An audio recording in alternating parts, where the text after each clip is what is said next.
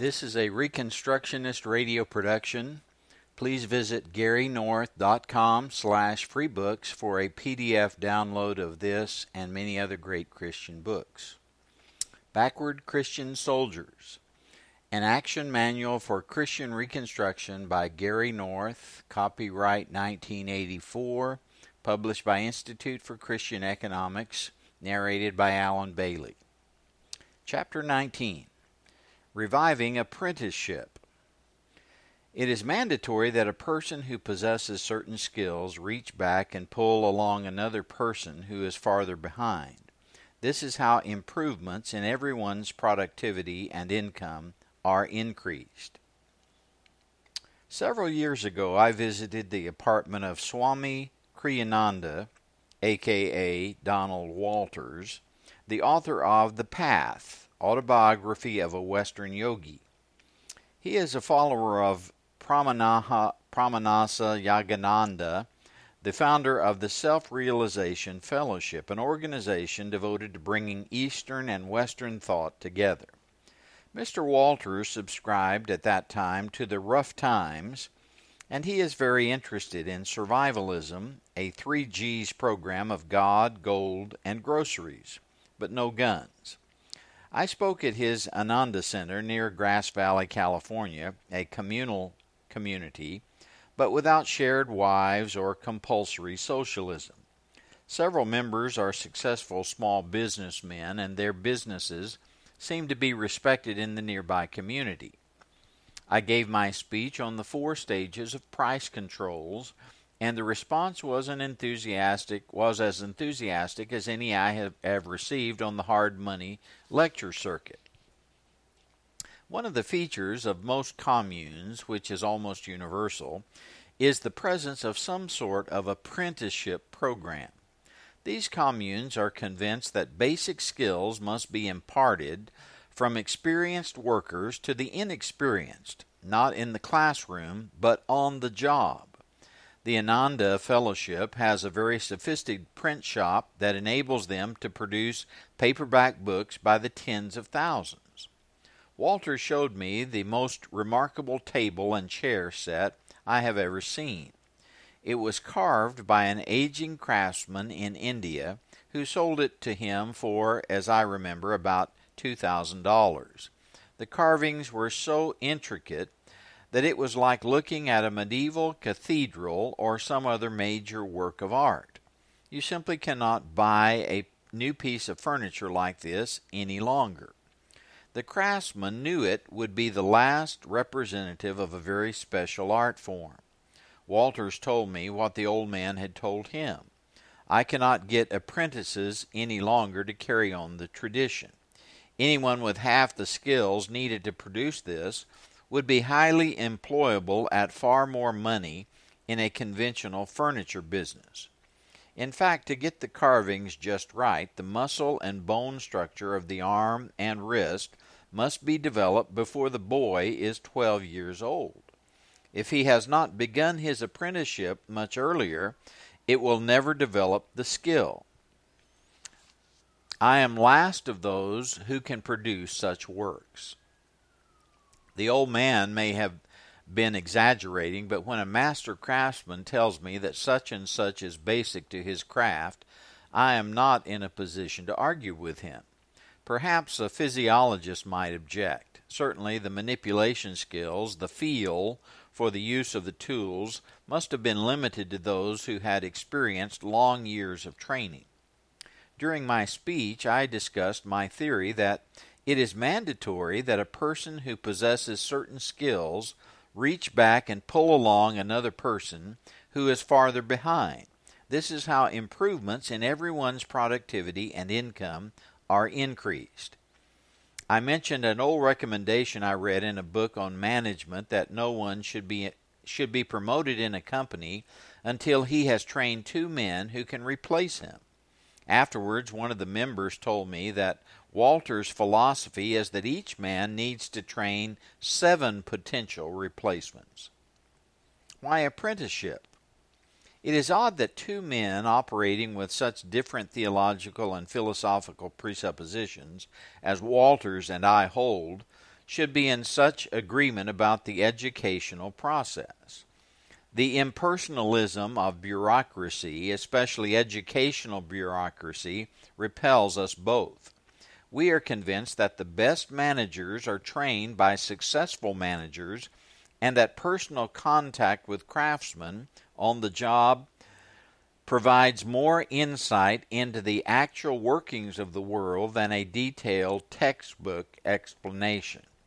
The personal touch is a real phenomenon. If we had to explain verbally every decision, meaning every factor involved in a decision, we would forever be explaining but never producing. There are aspects of any production process that cannot be put into words effectively. The worker has to get a feel for the overall process. Thus, the kind of training imparted by formal education has definite limits. Another factor which cannot be comprehensively described or put into predictable formulas is entrepreneurship.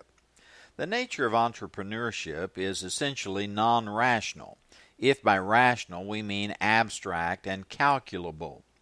Entrepreneurs must first forecast future market conditions and then organize the production process to meet the needs of that future market. If a computer could do it, there would be neither profit nor loss in an economy. Teaching entrepreneurship by means of a textbook is not possible. What a textbook can teach is that which is not entrepreneurship: mathematically calculable risk, measurement techniques, cause and effect events, data processing. This reduces the range of the unknown, thereby transferring the responsibility of dealing with these issues from entrepreneurship to management. Entrepreneurs then use new hard data to make judgments concerning the economic future. But these techniques are not the heart of entrepreneurship, any more than knowledge of a batter's hitting percentage is the heart of being a Major League Baseball pitcher. Can you imagine a baseball team that would hire its pitchers on the basis of their scores on computerized examinations on physiology, aerodynamics, and a batter's statistics? There is a tendency for educated men to discount the knowledge possessed by skilled illiterates. Economist Thomas Sowell has stated it very well.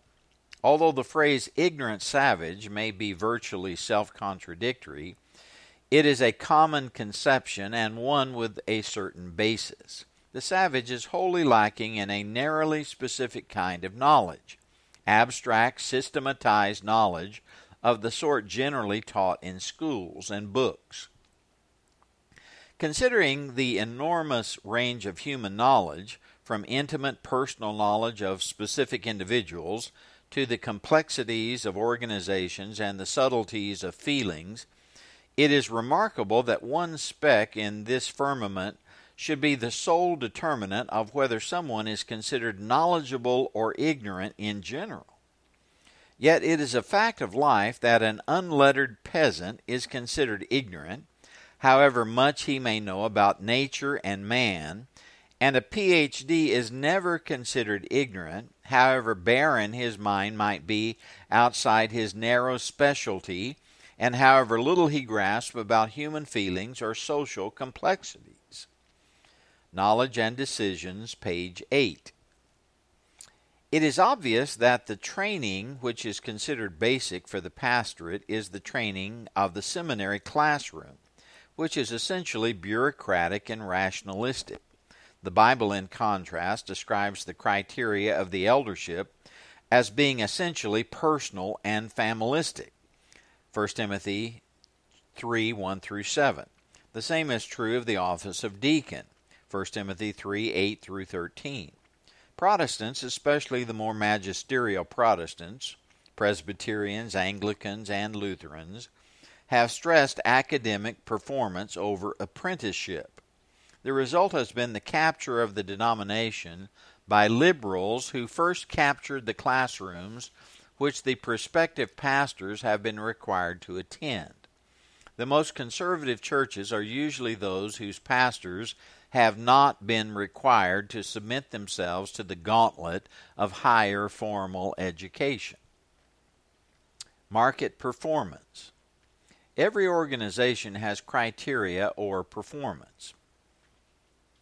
The bureaucracies have formal rules and regulations that must be adhered to. Profit management firms have the criterion of profit. The formal rules and regulations are means to an end, profit. There is an independent standard of performance. Bureaucratic management has no comparable independent performance standard. Colleges and universities tend to produce people who are trained to perform bureaucratically, test, term papers, and other formal criteria. Graduates tend to want to pursue life formally since they have demonstrated their capacity to take examinations. As one very successful taker of computerized tests once told me, I would like to find a job where I would be required only to take tests, since that is the one skill I have picked up in college. Problem. No private, profit-seeking firm rewards employees primarily for passing exams, once they have actually been hired. Performance on the job is far more crucial. Buyers care nothing about the formal structure of the corporation. What they are buying is a final product. To maintain profits in a shifting market, firms must maintain flexibility. Unlike subsidized bureaucracies, profit-seeking firms must deal with the shifting demands of customers. The same is true of churches. They cannot be operated as if they were seminaries. If they are managed in this way, they will perish. Church apprenticeship training. Every church should begin a program that will bring together skilled older working men and younger men who need guidance and training. When men with craft skills or business skills are not training apprentices, their talents are not being put to maximum use. Churches need a balanced membership. A church with no members except dentists or lawyers would be dismal. A church composed primarily of college graduates is also handicapped. There is a tendency to push young people into college. This increases the number of those who are subjected to bureaucratic thinking and training. It narrows the church's membership base. The Puritans of New England used to send their children to be apprentices at young ages, under 10 years old. They wanted to secure for their children on-the-job training by independent judges of their skills. Modern parents have few similar options today. The church today is in a position to encourage successful older members to take on apprentices from the church.